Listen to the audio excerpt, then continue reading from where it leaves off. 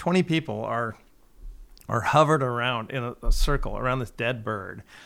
And there's this white Mercedes with a big old red blood spot on the hood of the car and down the window. And I'm just like, this couldn't be any worse. This is horrible. Oh my God.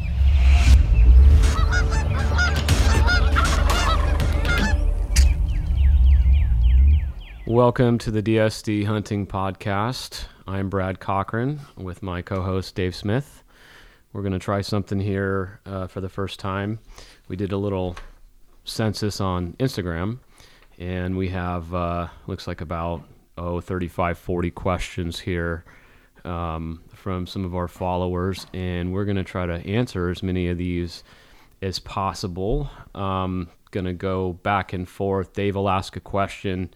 We'll kind of both give our input on it, and then I'll ask a question, and we'll go back and forth. But before we do get started, I see a lot of these questions here are about turkeys and turkey hunting, and I just want to be up front and say that this is going to be a goose Q&A. We're going to be getting into turkeys here in the near future, but with it still being goose season and turkey season being a few months away, we're gonna wrap up a couple more episodes on goose hunting. So anyhow, one question I do see here though from Nathan Bender 1 is regarding turkeys, new turkey product for 19 and future. So I'll throw out there real quick that we do have a new Jake Strutter decoy, which we're really excited about. That's available now for 2019. And if you want more information about it, go to our website, check us out on Facebook or Instagram.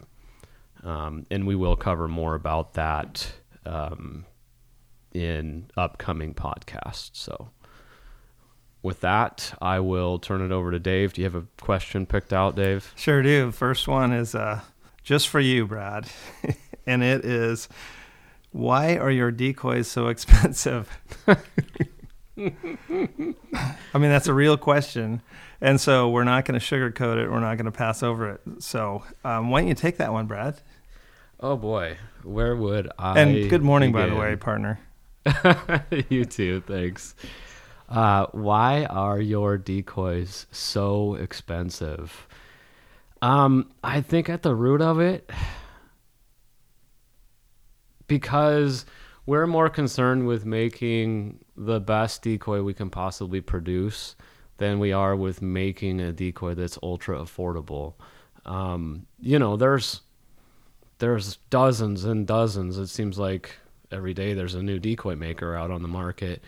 And there's dozens of really super cheap, affordable options out there. So, I guess if you're looking for cheap decoys, don't buy DSDs. Yeah, no, but no, we use we use all the best materials. We don't cut corners, and labor certainly isn't cheap. Our molding process is unique in that we rotocast using rubber molds. We only get about 50 parts per rubber mold, and then the mold has to be repoured. By comparison, a blow molded decoy, which is going to be 99% of the decoys that you see available on the market, all of the ones that are mass produced, are going to be made from metal molds, and the lifespan on a metal mold is conservatively 10,000 parts. You might get 100,000 or more parts even. So they're made to be cheap, mass produced when they're blow molded, or cheaper, I should say. Yeah, I think that pretty much covers it, and it's kind of important to know that there's a lot of decoys available, a lot of different brands, and each one of them fills a niche, and it wouldn't do anyone any good if we were all just trying to fill fill the same niche. And there's already a lot of decoys out there where the number one focus is price. And Right. what we're trying to do is the number one focus is quality. And it's just like the reason why you don't see nothing but Nissan Sentras on the road. Like there's other things. So there's a lot of options, and there's a demand for everything, and we're trying to meet the demands of hunters that want ultra high quality. And and I think that the number one thing that what you're paying for when you buy a DSD, I think, is the product itself, the finish and the sculpture, an accurate decoy, but also the finish and the painting and paint itself is unbelievably expensive, and the painting process is expensive. And even things like our spectrometer, I mean, that was like $6,000. Yeah, that's a pretty big expenditure for us, and there's a lot of things like that. But what it results in is a decoy that works better. So it costs a little more, but it works better, and you could also save a little money with other ones, but it might not work as good. So, and I think another thing that's worth mentioning is that with DSDs, you're more of the cost of the decoy is going directly back into the decoy than any other decoy. Yeah. We don't put a lot back into marketing. We're between 5 to 10% of our gross sales goes into marketing our product, and that's very, very conservative by comparison. There's a lot of companies that are 25% or more, and so a lot of the money that you pay for a decoy, you're actually paying for the marketing. And so we're pretty unique in that there's really not a whole lot of that. We don't have a whole lot of fancy packaging. We're pretty low key. We do a handful of shows every year. I mean, we're not really out there, putting a lot of money into marketing. We really do try to let the product sell itself. Right. Yeah, you're paying for that material and that paint and that labor, and not tons of shipping on and tariffs and all that kind of stuff. Yeah, exactly. Okay, so then I think that just about covers that question. I mean, we could certainly talk on and on and on, but we're going to try to get to the next question here for the sake of time. Band stories. This is one we hear a lot about. Requests for more band stories. So SMG 2550 writes, band stories. You guys have so many that there has to be some more great stories to tell. So one of the ones that Scott and I get requested, Dave, is about the story regarding the radio collar that caught fire when you shot it. Can you indulge us with that story, please? Yeah. Let's see. That was a long time ago, so I'll remember it as best as I can. So that was me hunting by myself out on a tide flat, and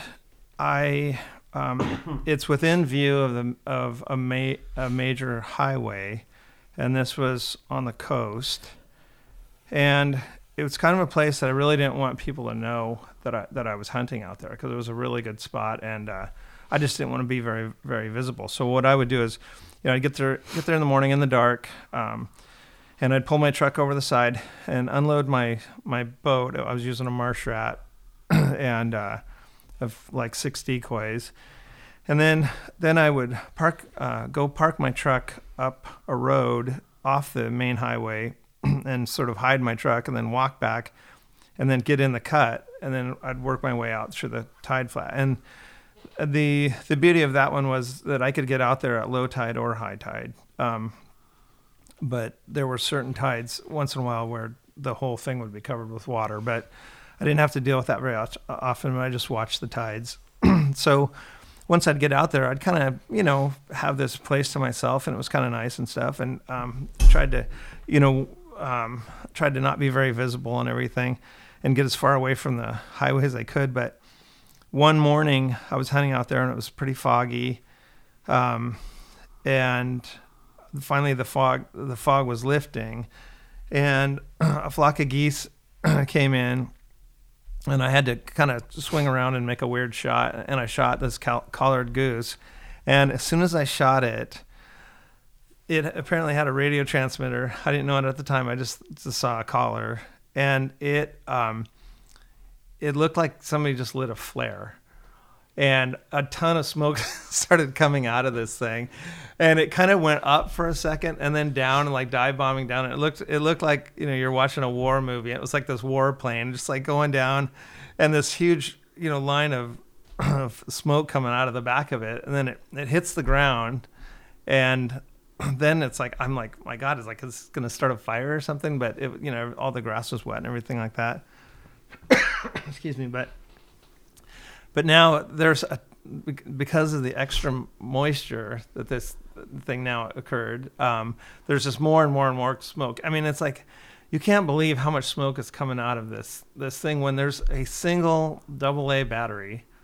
And I mean, that's the only source of energy from that thing. And I must have just hit it just right or just wrong, I guess, with the shot. But anyways, the whole thing is like there's like literally some flames are coming off of it, like not sparks, but like when you light a flare or something like that. Yeah. There's just a little bit of that coming off, and then just tons and tons and tons of smoke. And I can just remember, I'm just like, what in the world is going on? And then it kind of dawned on me that it was a radio transmitter and that this is all normal. I didn't shoot a robotic goose or something. But I remember just like, I'm scrambling out there on that tide flat and like there's the highway and cars going by and stuff. And I'm just like trying to get, luckily the goose was dead and everything, but it's like there's all this smoke coming out of this thing. And I'm trying to, get it back in my boat, and I, get over there, and I don't want to put it inside my boat or anything like that. But it was all fine, and it was all fun and stuff. But I just had never had that happen before. But that's really all there is to that story. That made me think of another story that we'll have to cover maybe at another time down the road. Well, you can't save it for another episode. You can't just leave us with well, that. It involves you and a neck collar that crash landed on top of a BMW. Oh my goodness. Oh yeah. That's right. Well, I'll make that one really quick then. I can't remember. I thought it was a Mercedes, but I can't remember. But that one was, I got an invite to go hunt a field that was fairly close to a refuge, and I shot a yellow collar that morning, and I was pretty happy about that and everything. And I spotted a second one, and my biggest regret was the second one was really just floating right in, like it was. And the guy that I was with, who was nice enough to invite me, he really could have seen that collar, and I really should have.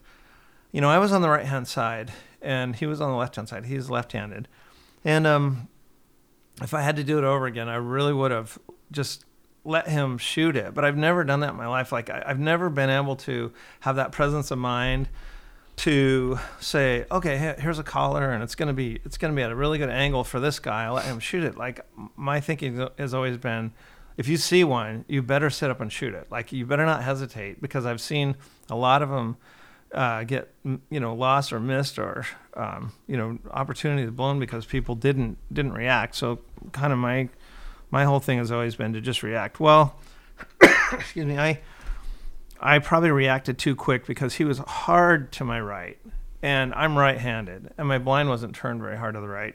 I would have turned it further, I guess, if I had set up everything. And so I took this super hard to my right shot, and I shot, and I didn't make a very good shot at all. And I'm watching the bird fly away, and he's limping, not flying very well and everything, and it's getting further away, and I'm just watching in horror as he's flying towards the refuge. And I'm like, oh my gosh, I'm going to lose this bird, and it's going to land out in the refuge and stuff. Well, next thing I know, he's flying right towards the parking lot where all these birders are out there at the refuge. They've got tripods set up and everything.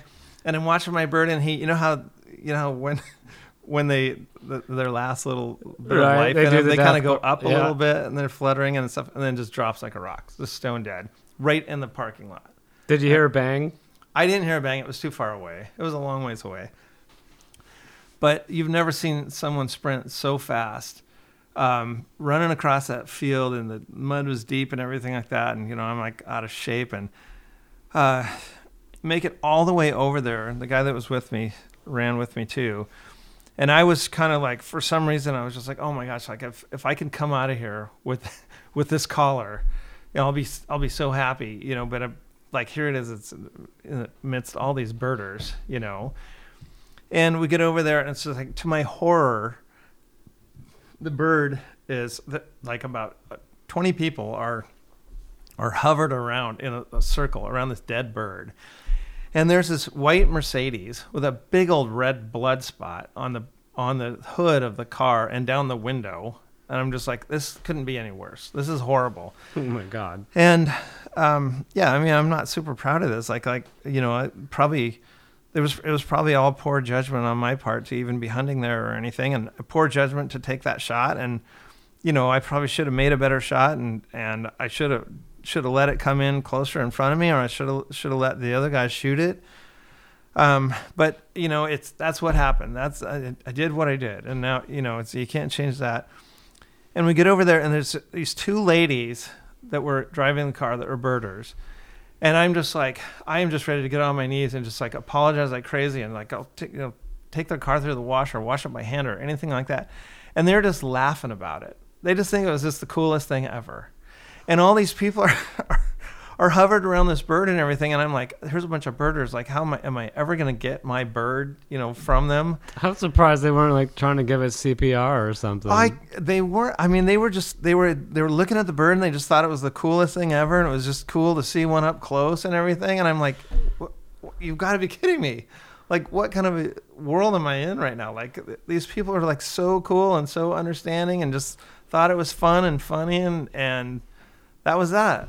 And I got my bird, and I learned a lesson too. So, wow. Yeah, I got really lucky there, and just there were some really, really kind people. Lucky for me. Good deal. Okay, well, so now it's time to hit you up with another question. Okay. And I mean, I don't know what order you're going in, but the next one, I'm going along here. I don't know if you'll like this one either, but this is looks like Stefan Jackman, and it says he wants to know how access has changed in the last 10 years and how it's ruining hunting. Boy, that's an interesting one. How access has changed in the last 10 years and how it's ruined hunting.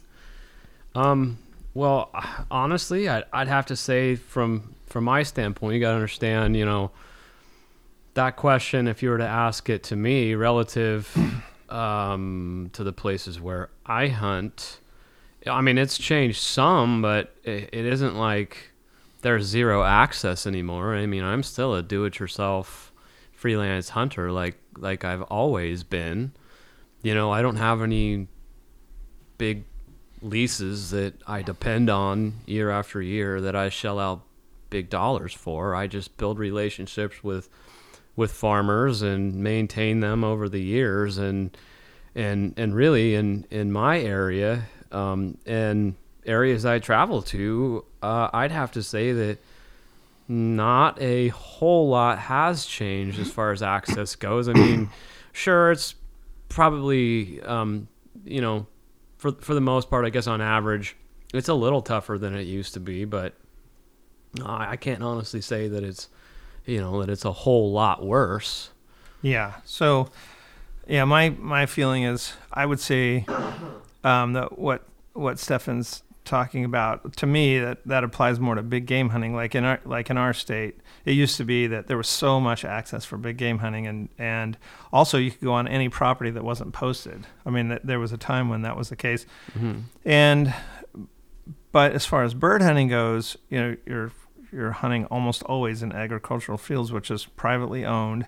And so the worst thing. I assume, Stefan, if you're listening, what you're talking about is the idea that some places to bird hunt or goose hunt have been leased, whereas it used to be that you could go get permission. And that is a little bit troubling, or at least leased by guides and make it tougher. But I kind of agree with Brad, though. I really think that that if you take really, really, really good care of any properties that you do get permission from, and take really, really good care of the people that do give you permission, I think that you'll be able to go back again and again. And I hope that not every place is all leased up, and that there's still there's still opportunities everywhere. There definitely is here, and I hope that's the case everywhere. But it doesn't sound like maybe that's completely the case for Stefan. But I don't know what else to say about that. I don't know really what to do about it. I mean, other than just try to, if things change, just accept that they've changed and try to adapt. Just go with the flow, and if you can't beat them, join them. Do whatever you got to do that'll get you hunting.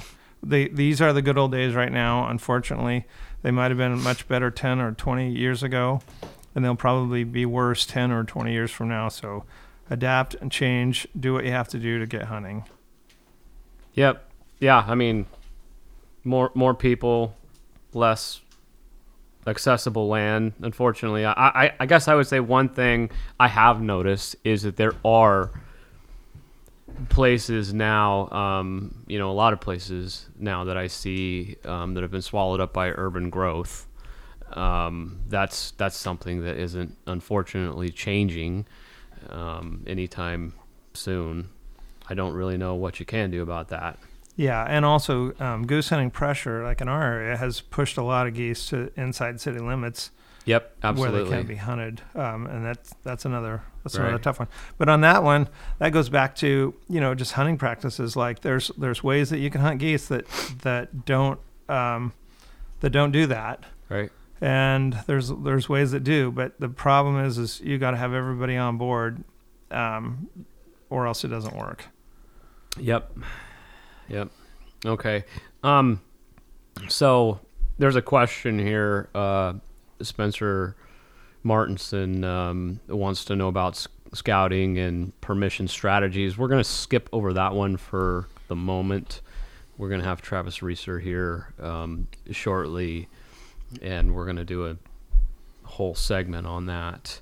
So let's go to the next one on my little list here, and that is Crazy Farmer Ad wants to know how about some more laydown tips in winter wheat, etc. Love Dave's tips. I mean, I don't know if there's any other things sort of out of the box that we didn't cover. I mean, there's some theories, I guess, that I have on hunting winter wheat. Some things that you could try. I mean, the things that we've covered before and things that have worked for sure. If you're forced, I mean, obviously in a winter wheat field, if there's a decent edge and it doesn't have any really tall trees around it, that's a great way to go. And then if that's not an option, and your only choice is to hunt out in the middle, I kind of feel like the best option is to sort of create a fake fence line. We've talked about that before. And if you can do that before the season, that's better.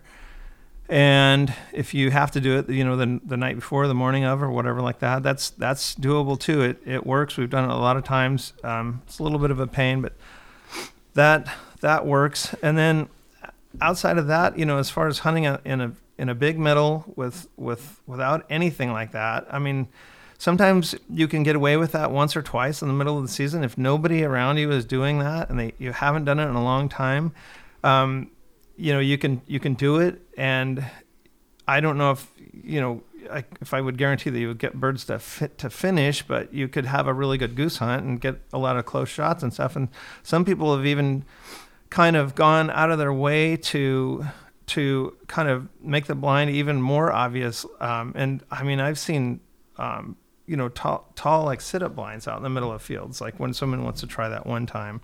And then as far as theories, one time I took a box and I put mirrored sides on it, on all four sides. And the mirror material that I use, there's two types that you can use. One is mylar sheeting, but I don't like that because it tends to get wrinkles in it, and then some of those wrinkles kind of point upward and tend to reflect the sun. But plastic mirror material, so that it's safe. You don't have to worry about, it's lightweight. You don't have to worry about breaking it and cutting yourself or anything like that. And that on all four sides, and then grassing the top.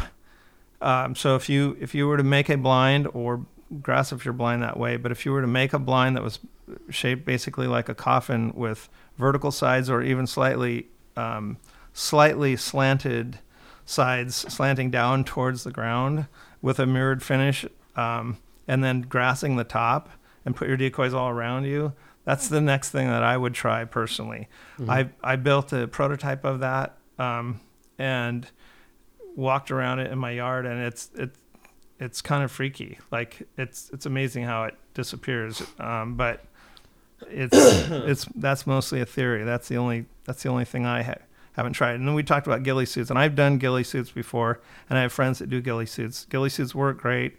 They're not very comfortable. It's not very comfortable laying there. If you have a pad and slightly elevate your shoulders and neck, that helps quite a bit, but they're just not very comfortable. But ghillie suits do work really well. Yeah. So, yeah, I think you're right. You just have to kind of pick your poison. Do you want to be comfortable?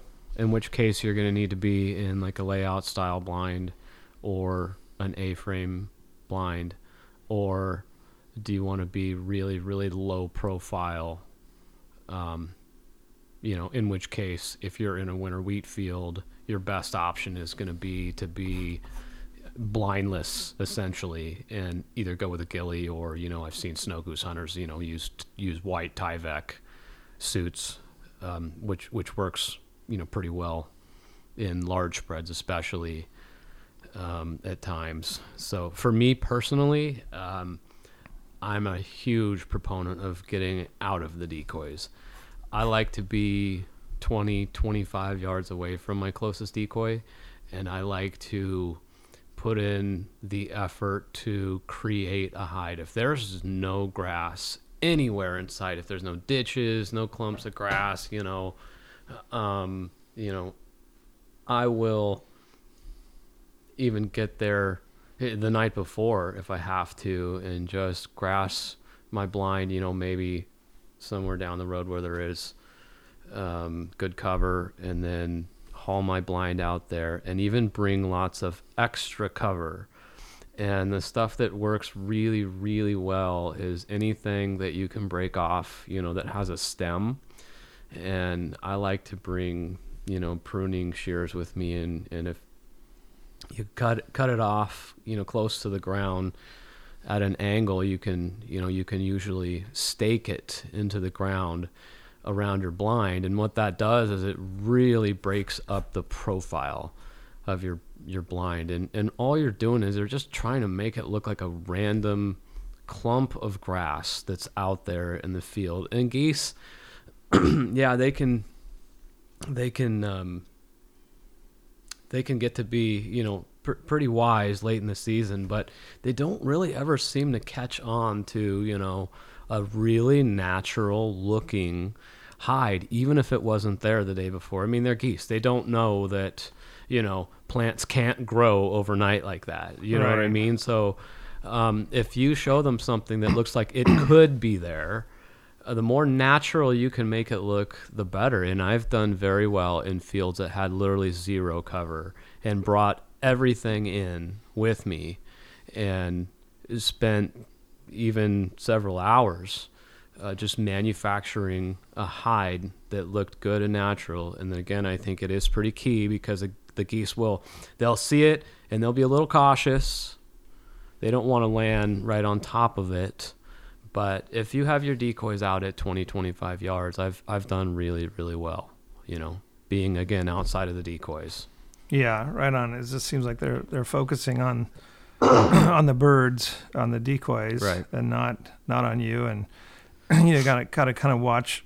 When you're calling, you don't call like crazy in that situation while the birds are really close and all that stuff. I mean, would you agree with that?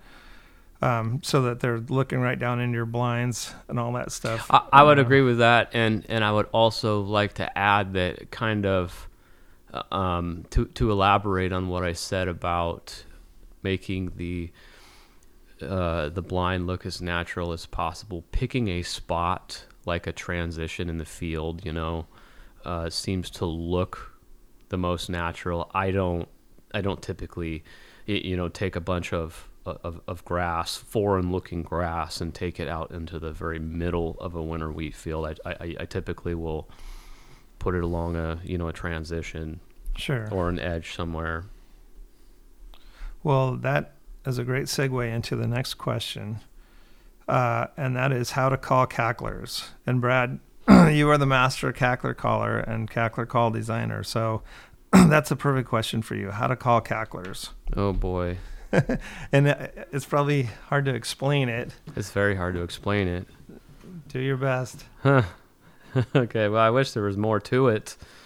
I think that the biggest key to calling cacklers is finding the right sound, specifically getting something that is and a call that was designed for hunting cacklers.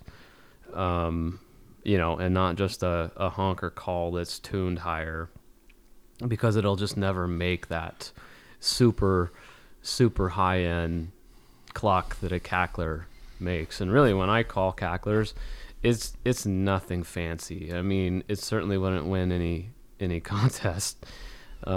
Except for you did literally win a cackler calling contest. Well, I witnessed that. I know that because I lost to you. I got second place and you got first. So right, out of what, 3 callers? I think it was more than that, but maybe 6. The point being, it was a meat contest, and it was judged by people who know what cacklers sound Perfect. like. So sounds good to me. Anyways, but no, as far as what I blow, I use a call that I kind of collaborated with Bill Saunders on. We called it the BC Minima because there was all these cackler calls out there at the time, but nothing that was really truly designed for the cackler, the true Pacific Coast, West Coast cackler, and the scientific name at the time was BC Minima for that. So we call it the Minima. Anyhow, so that's the call I use, and as far as what I call at them with, boy, it's so simple. It's ridiculously simple in terms of the I guess lack of different sounds I make. It's really about producing, controlling the tempo, and really all I do is cluck over and over and over again. It's actually probably really annoying to listen to if you're just, sitting there next to me. Oh yeah, it definitely is. Yeah. Well, what I would say is, what my observation of hunting with you while you're calling cacklers and stuff is, yeah, you do a string of clucks, but to me, what it sounds like is a single cackler that's either really really excited, or really really desperate. Like, and I've heard cacklers on the ground do that, and that is just a deadly. I mean, it seems to work really well. And then I've also watched you.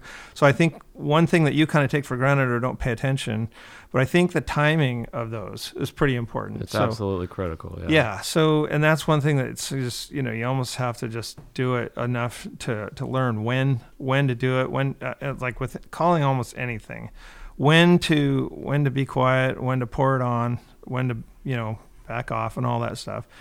And then do you still kind of make some soft sounds with that? I mean, I been working on that the last like decade or so, and try to do some of that, like some sort of lay down stuff, or just something to keep them interested almost while they're circling, as long as you don't do it while they're like right overhead, or do you pretty much just do an excited string and let that do the work for you? Almost entirely an excited string. Okay. Just up and down. Like you said, it sounds like it's a single goose, and he's just getting really, really excited. Mm-hmm. And it's just like cluck, cluck, cluck, cluck, cluck, cluck, cluck, cluck, cluck, cluck, cluck, cluck, cluck, cluck, cluck, cluck, cluck, cluck, cluck. And with cacklers, they come in large flocks oftentimes, and so really what I'm looking for a single bird to call to, and it's all about reading body language, and there's really no substitute for practice. You just have to get out and you have to call to that flock, and as soon as you see a bird that looks interested, and you have to read that by their body language. Generally it's going to be a bird that slows its wing beat down and maybe starts to break formation. Call to that bird. Don't even look at the rest of the flock. Just call to that bird. And a lot of times with cacklers, if you can get one committed, the rest will follow. Right on. That's great advice. Okay, so Dave, I've got one for you here, and it's from, I apologize in advance if I get this wrong, but it looks like H2O REU nuts. And the question is about hunting with a small spread of decoys versus large spreads of low quality decoys. Oh, okay. Well, I think I'm a little bit biased because I would say that our whole company, we've been in business 20 years now, and the way that we've survived, I think, is on the idea that realism is more important than numbers. And I think the main reason for that the main reason why that was so appealing to us is because I'm like really lazy. I would way rather put out 36 decoys or 18 decoys than 350. And I like sleep. That's no secret. And if I can get an extra half hour of sleep, I'm all over it. And plus, to me, it just makes hunting more fun. Like if I can go out, probably one of the funnest days I've ever had in my life was with 7 decoys out. And I've done several hunts with 9 decoys, with 5, with 11. And so my theories on it are a couple things. One is, if everybody around you is using a certain number, then I like to go to one side or the other of that. And I have done on the bigger side of that. And you and I have done that together, and we've done that guiding, and we've done it with groups of friends where we put out more cackler decoys than any cacklers in the valley have ever seen. And we've had awesome results with it and stuff. But also, I like to put out fewer decoys than any of the birds I've ever seen, and that is also something that just looks like it's something other than the classic decoy spread, and it's same with duck hunting. With duck hunting, I really feel like that's a huge deal. Like if everybody can carry 3 dozen duck decoys, and that's how much they put out, especially hunting on public. And then if you bring 7 or 8 or 9 or something like that, it's just all of a sudden, and especially if they have motion or whatever, all of a sudden you are showing the birds something different than what they see day in and day out.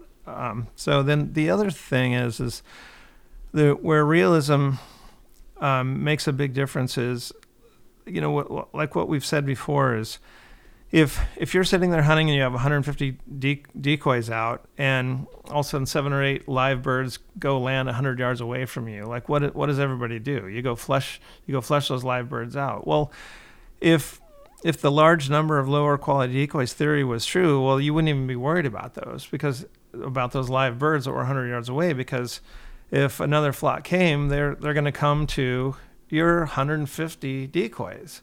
But they don't. Well, the 7 would have never landed, or the 7 would have never landed to begin with. Yeah, exactly. Away, they would have come to your away. decoys. Yeah, and so, those 7 tell you everything you need to know right there, and it happens.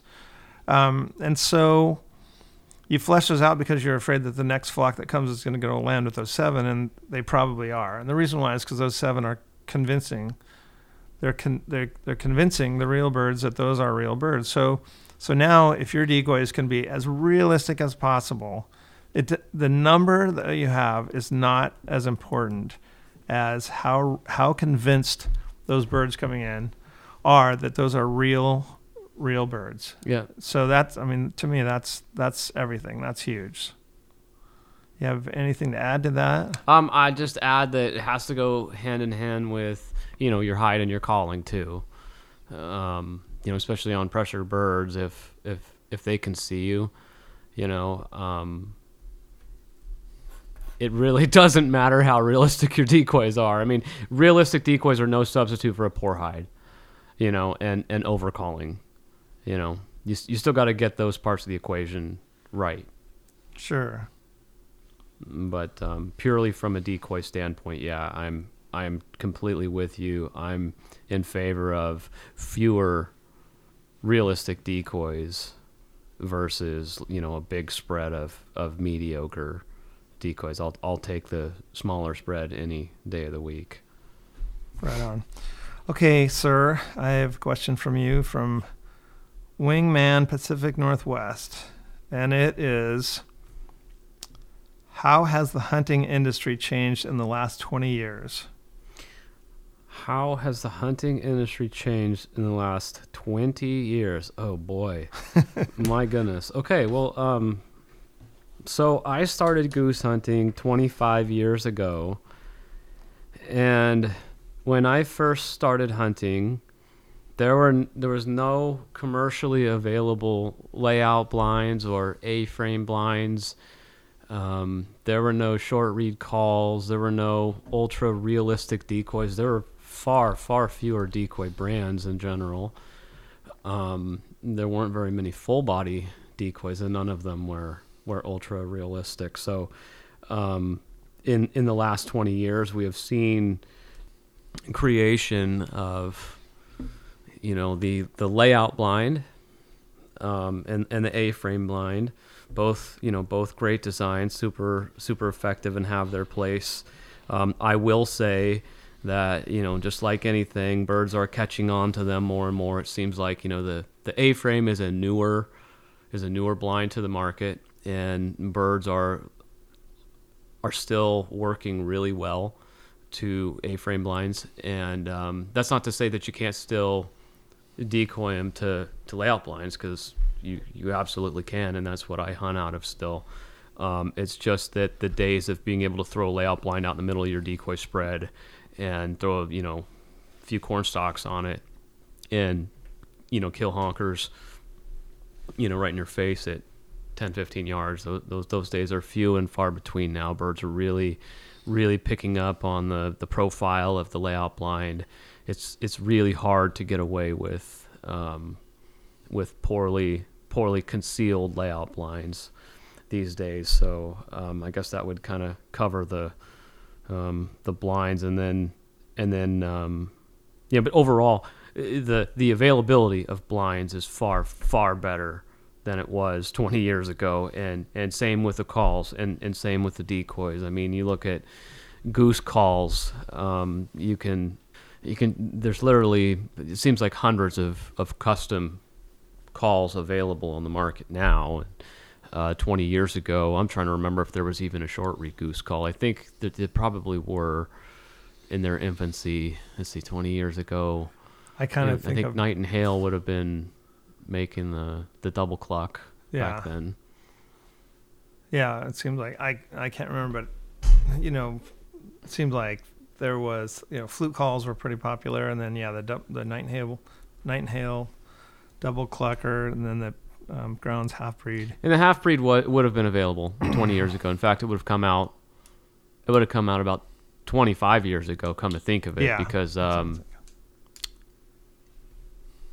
it came out shortly after I began a goose hunt. That was 25 years ago. So yeah, it's probably 22, 23 years now. I guess what I would add to that is shotguns and loads, and it's like we all started out shooting lead lead was amazing. And and then we went to steel, and steel was, kind of horrible at first.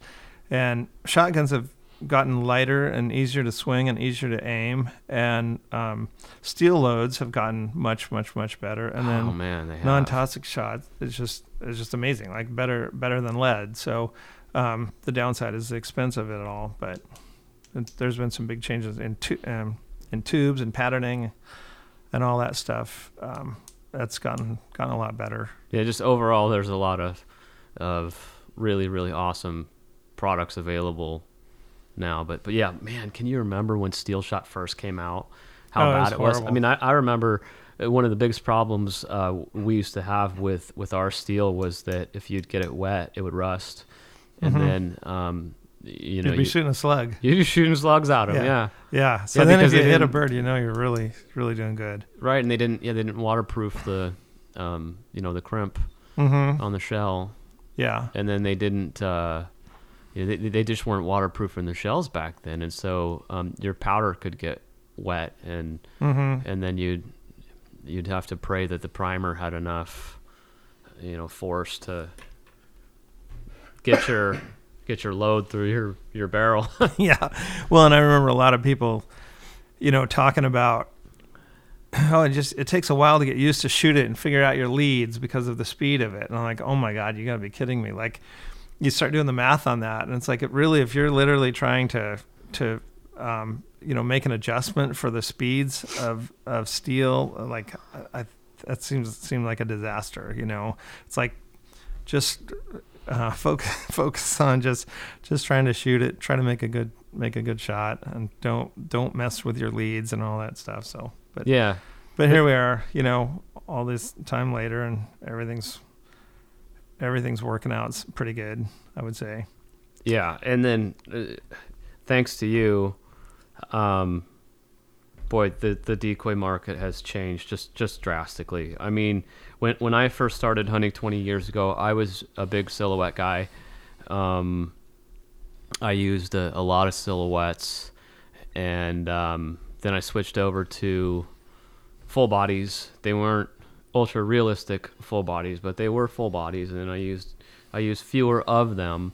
And I did notice that we would get better shots on birds later in the season, but we still struggled to consistently, finish birds and shoot limits, especially later in the season. And boy, the first season I started using ear decoys, it was just unbelievable, the difference, from going to a pretty mediocre looking decoy to one that actually looked like a bird and was bird size too. That was a big part. For some reason, guys were real big on oversized decoys back in the day, and I'm a huge proponent, in large part because you've kind of shown me the way, how important it is to get a bird-sized decoy. And I think another thing is one that is at the proper height too. There's this big craze. You see a lot of guys using full bodies that are on these super long stakes, and I just have to think to myself, man, it's just so easy for a bird to pick off. I've seen, drone footage over spreads of decoys where the decoys are sitting 16 inches, 18 inches off the ground, you know, and it's like, wow. Yeah, that throws the shadows off and everything. It just doesn't look natural. And, well, it amazes me sometimes. I saw a thing not too long ago where a guy was saying, talking about duck decoys, and he was saying how much he loves this certain brand because of how much they show up, and I'm kind of thinking to myself, well, they're like, well, you can see them from so much further away, and I'm like, well, my goodness, if the whole goal is just to get them to show up, like we could make some decoys and paint them silver or something like that. But the thing is, it's not just to get them to show up. that's why you scout and call and things like that. And with decoys, it's like, yeah, you're right. It's almost counterintuitive. Some of the people, they make a decoy that's finally a little more bird size, and then give it, a big, huge, long steak or whatever so that it shows up more or whatever. And it's like, now you kind of go in the wrong direction, going away from realism at that point. Yeah.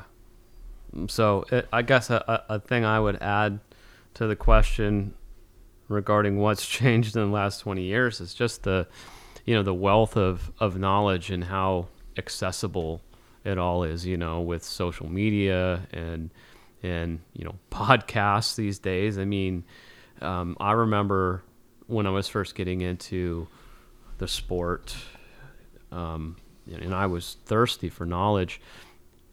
I would thumb through mail order catalogs and order, as many VHS or CD instructionals as I could find, and there weren't many available. And listen to them over and over and over again. But anymore, all that information is free, and it's everywhere you look. Yeah, it's amazing what's on YouTube these days, and people take a lot of time out of their day to put information on there. It's just like, it's so helpful. It's just like basically anything that you want to know. It's pretty nice of people to do that. But yeah, it is pretty amazing. That's for sure. Okay, Dave. So I've got a question for you here from B Richter 68, and it's regarding our upcoming snow goose decoy and when you will be making a full body mallard. Wink. Okay. Yeah. Is that B Richter or is that Brichter? That's the hard part with all these things. I think that's B Richter. I think it is too, 'cause I think I know who that is. Yeah, I believe it's a guy named Brian Richter. Yeah. So, okay, the upcoming snow goose decoy. Yeah, we've been working on that for quite a long time. There's 4 poses. All 4 poses are done.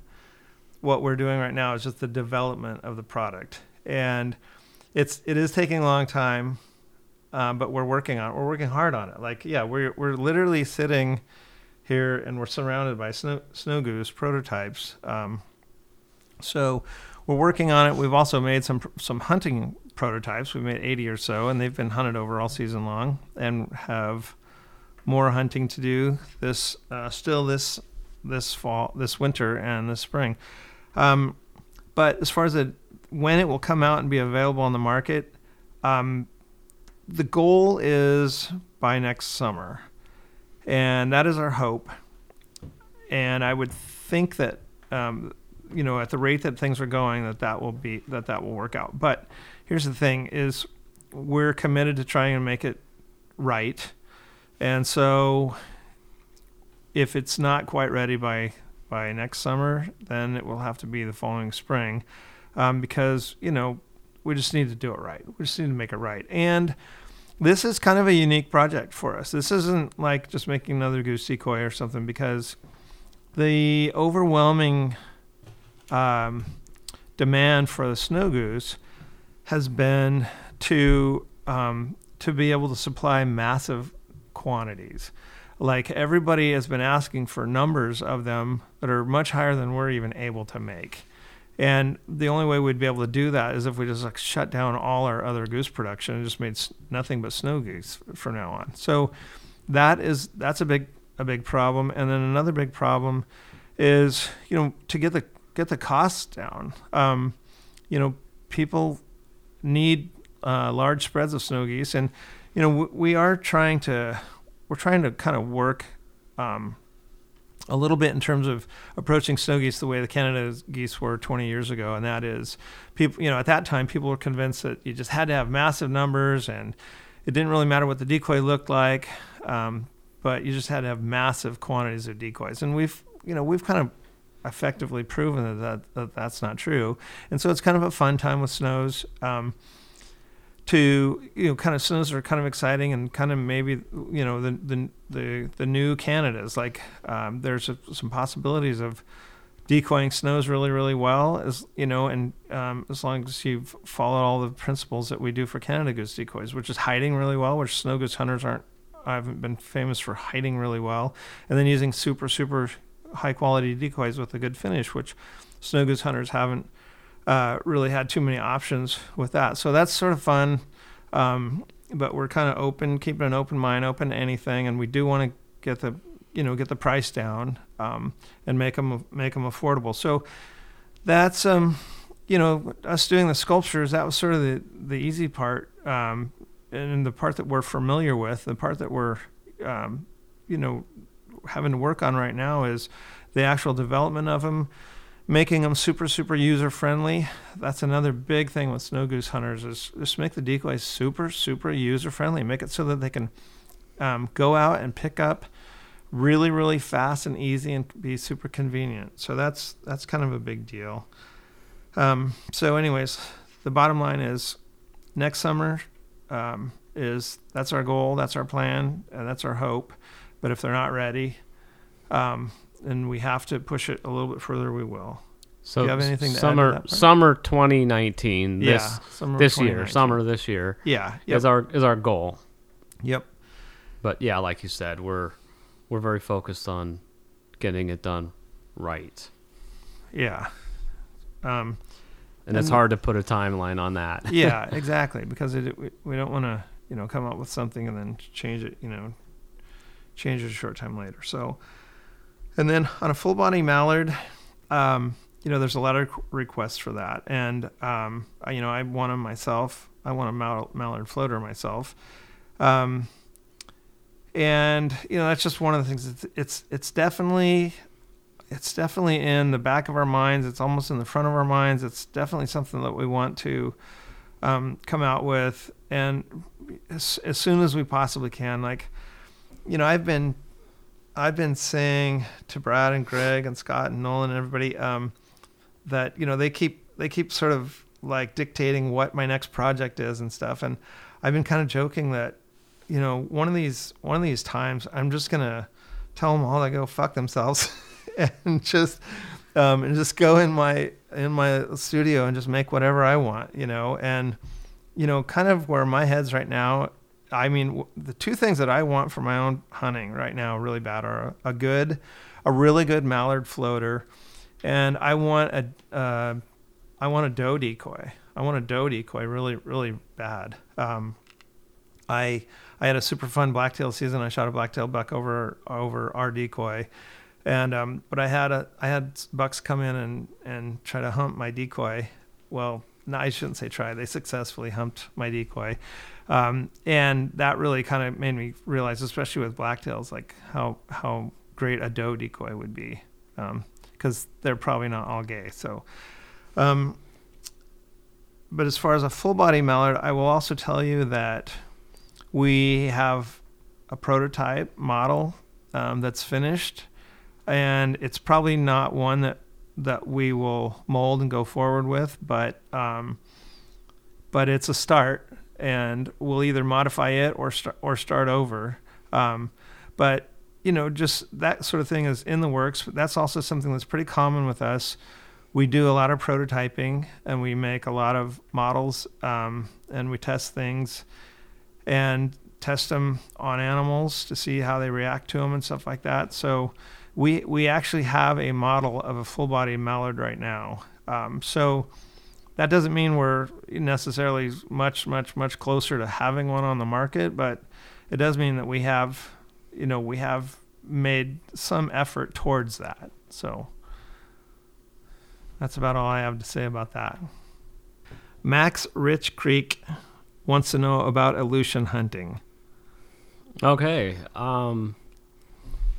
Well, Aleutians are probably my favorite geese to hunt. So yeah, I'd love to take on that question. Yeah, they're just a super, super cool bird.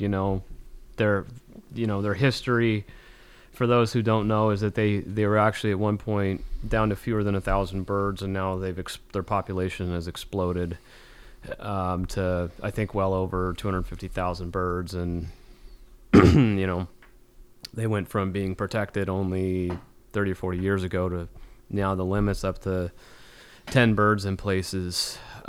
But they're super fun to hunt. They decoy extremely well. And one of the neat things about them is that they tend to come in large flocks from up high, and they will drop almost vertically down into your decoys. A lot like the lessers in northeastern Oregon and southeast Washington do.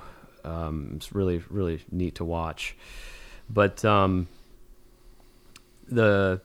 say the number one thing about Aleutian hunting, I mean, it's important that if you're going to get serious about it, location is number one. You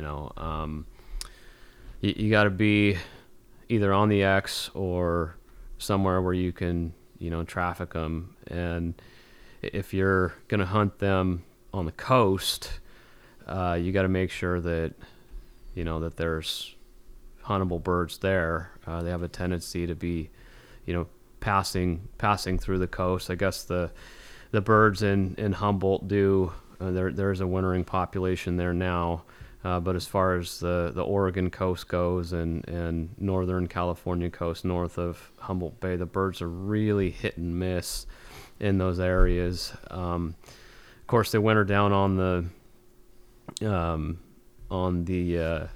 Delta, down in the Central Valley and San Joaquin Valley, so if you're down there and you can get on a good X, I mean, really. They follow the same principles as a good cackler hunt, I'd say. Hide well. I like to use realistic full body decoys on them. I use our cackler decoys. We've painted a few of them as Aleutians. I don't really think I think that's more for show than anything. They decoy real well to the cackler decoys, whether they're painted with the white neck rings or not, but they look pretty cool. With the rings painted on them. I like big spreads with Aleutians. I do think that they work well to, spreads of 10 dozen or more decoys. But I've certainly had great shoots, especially if I'm on the X with, fewer than 10 dozen decoys. I'd say, 3-4 dozen decoys would probably be the minimum. I would say would be a good number to start with if you're on the X. But hiding is really important with the Aleutians. One of the things that I do see a lot of guys try to use artificial grass on the coast, and it just really off color. It's hard to get that really natural looking, grass that will blend in, short of picking it fresh and adding it to your blinds, the morning of the hunt. I just don't think there's any substitute for that. So that's what I tend to do. I've hunted them on the coast and down in the Central Valley and done really well on them in both places. But I would compare them to a cackler more than anything. But they do, like I said, they kind of tend to drop vertically like a lesser, but they respond to a cackler style call and a cackler style setup, which tends to be lots of decoys placed pretty tight together, relative to some of the other subspecies. Do you ever use honker decoys with your cackler decoys or Aleutian decoys? Yeah, I sure have. I tend to stick to just cackler decoys, I think, out of convenience. The honker decoys, I can't get quite as many in the cart, and like I said, I am pretty big into numbers when it comes to hunting Aleutians. But boy, I tell you, if I'm in an area that's got a lot of pressure, and there aren't many guys using honker decoys, absolutely. I mean, I might even throw out just a small spread of honker decoys, because absolutely. Aleutians will decoy very well to honkers. Yeah, that's what I've noticed too on the coast. Is just they seem to just trust big birds and drive big birds crazy and all that stuff, and that seems to work pretty good. One of the things I was going to add about you were talking about the people using artificial grass on the coast and it not looking that great. There is a lot of like raffia type grass available that's pre-dyed, and it's available commercially. and which is great. It's great. It's really durable and stuff. But there is a lot of really bad dye jobs, and there's a lot of browns that are towards the purpley side, and there's a lot of greens that are to the blue side, and those are two big no-nos. Like that's just really bad. In fact, sometime we might do a podcast just on the whole process of making your own raffia and how to dye it and which colors to use and all that stuff. So, we'll write that down. We'll make that another podcast, or maybe put it on our website or something like that. I did a giant batch of raffia this summer and just grassed up a blind a couple weekends ago and stuff, and kind of got that all fresh in my head. And for those who are listening that don't know, Dave is literally the guy who invented the concept of taking artificial grass and dyeing it as a means for a permanent grassing solution for your blinds. Like, he was literally the first guy that took raffia grass, dyed it a bunch of different colors, mixed those dyed grasses together, and came out with just a killer combination of different colored dyed raffia grasses. And boy, if you have the opportunity to listen to that podcast and hear his instruction on how to do it, I would highly recommend it, because you would not believe how good his artificial grass blinds look. I mean, there was a time we hunted. Remember when you took me out onto that tidal flat and you had your marsh rat, and it was completely done up in your homemade raffia grass, and it was just completely gone when you slid it into that cut, so it was level with the ground. There was no profile to it whatsoever, and the color of that grass matched the tidal grass just perfectly. And you laid down and closed the lids, and the only thing I could see was your head. It was amazing. Like, I could have stepped on it if I wasn't looking, I almost should have not worn that orange cap. Yeah, exactly. Yeah, but no, that stuff is awesome. And of course, the one thing I notice about it is there's a wearing in phase. It seems like it takes you maybe a dozen hunts or so to really get the grass to kind of look its best. Yeah, kind of wears in. Yep. Yeah, you kind of start on the slightly light side, and then it kind of darkens over time, and it gets a little bit curly. And if you start really, really dark, then it'll get too dark. But the blind that I just redid, I just got rid of most of my blinds last year that they had, they were going on 10 years. So, and then I just did a new one a couple weeks ago. So I hope to get 10 years out of it too. It seems like the texture of the grass starts out as kind of, the leaves are pretty broad, and over time they kind of shrink up and split, and just looks more natural. The texture of the grass as well, not just the color. Yep. Yeah, for sure. And then it might be available. I mean, all the original colors and processes and even type of grass that I used was available through Final Approach, and it was called whoop grass. And if anybody wants to skip the whole process of trying to make it themselves, you could contact Final Approach and ask them if they still have whoop grass. I know that they are under new ownership, and so the new owners may or may not carry that, but you could ask them anyways. Yep. Well, looks like we're running out of time, so we're going to wind down this episode. But we do have a few unanswered questions here. We're going to try to address some of these down the road, bearing in mind that we are trying to stay focused on waterfowl still, since we do have a few months left in the goose season here. But there is one question here by James Skies 8. We unfortunately didn't have a chance to answer, and that is hot women in the hunting industry, Dave. I think it's James Sykes. And then I don't exactly know what the question is, but we're probably not qualified to answer that anyway. So I would say that includes and any woman, the second she puts on any kind of camo, Right. is instantly in that category. So that's about all we know, though. Right, or has a gun or bow in hand. And Okay. is doing it, and I would say, and is doing it for the right reasons. You know, Right. Yeah, that's a big one. Yeah.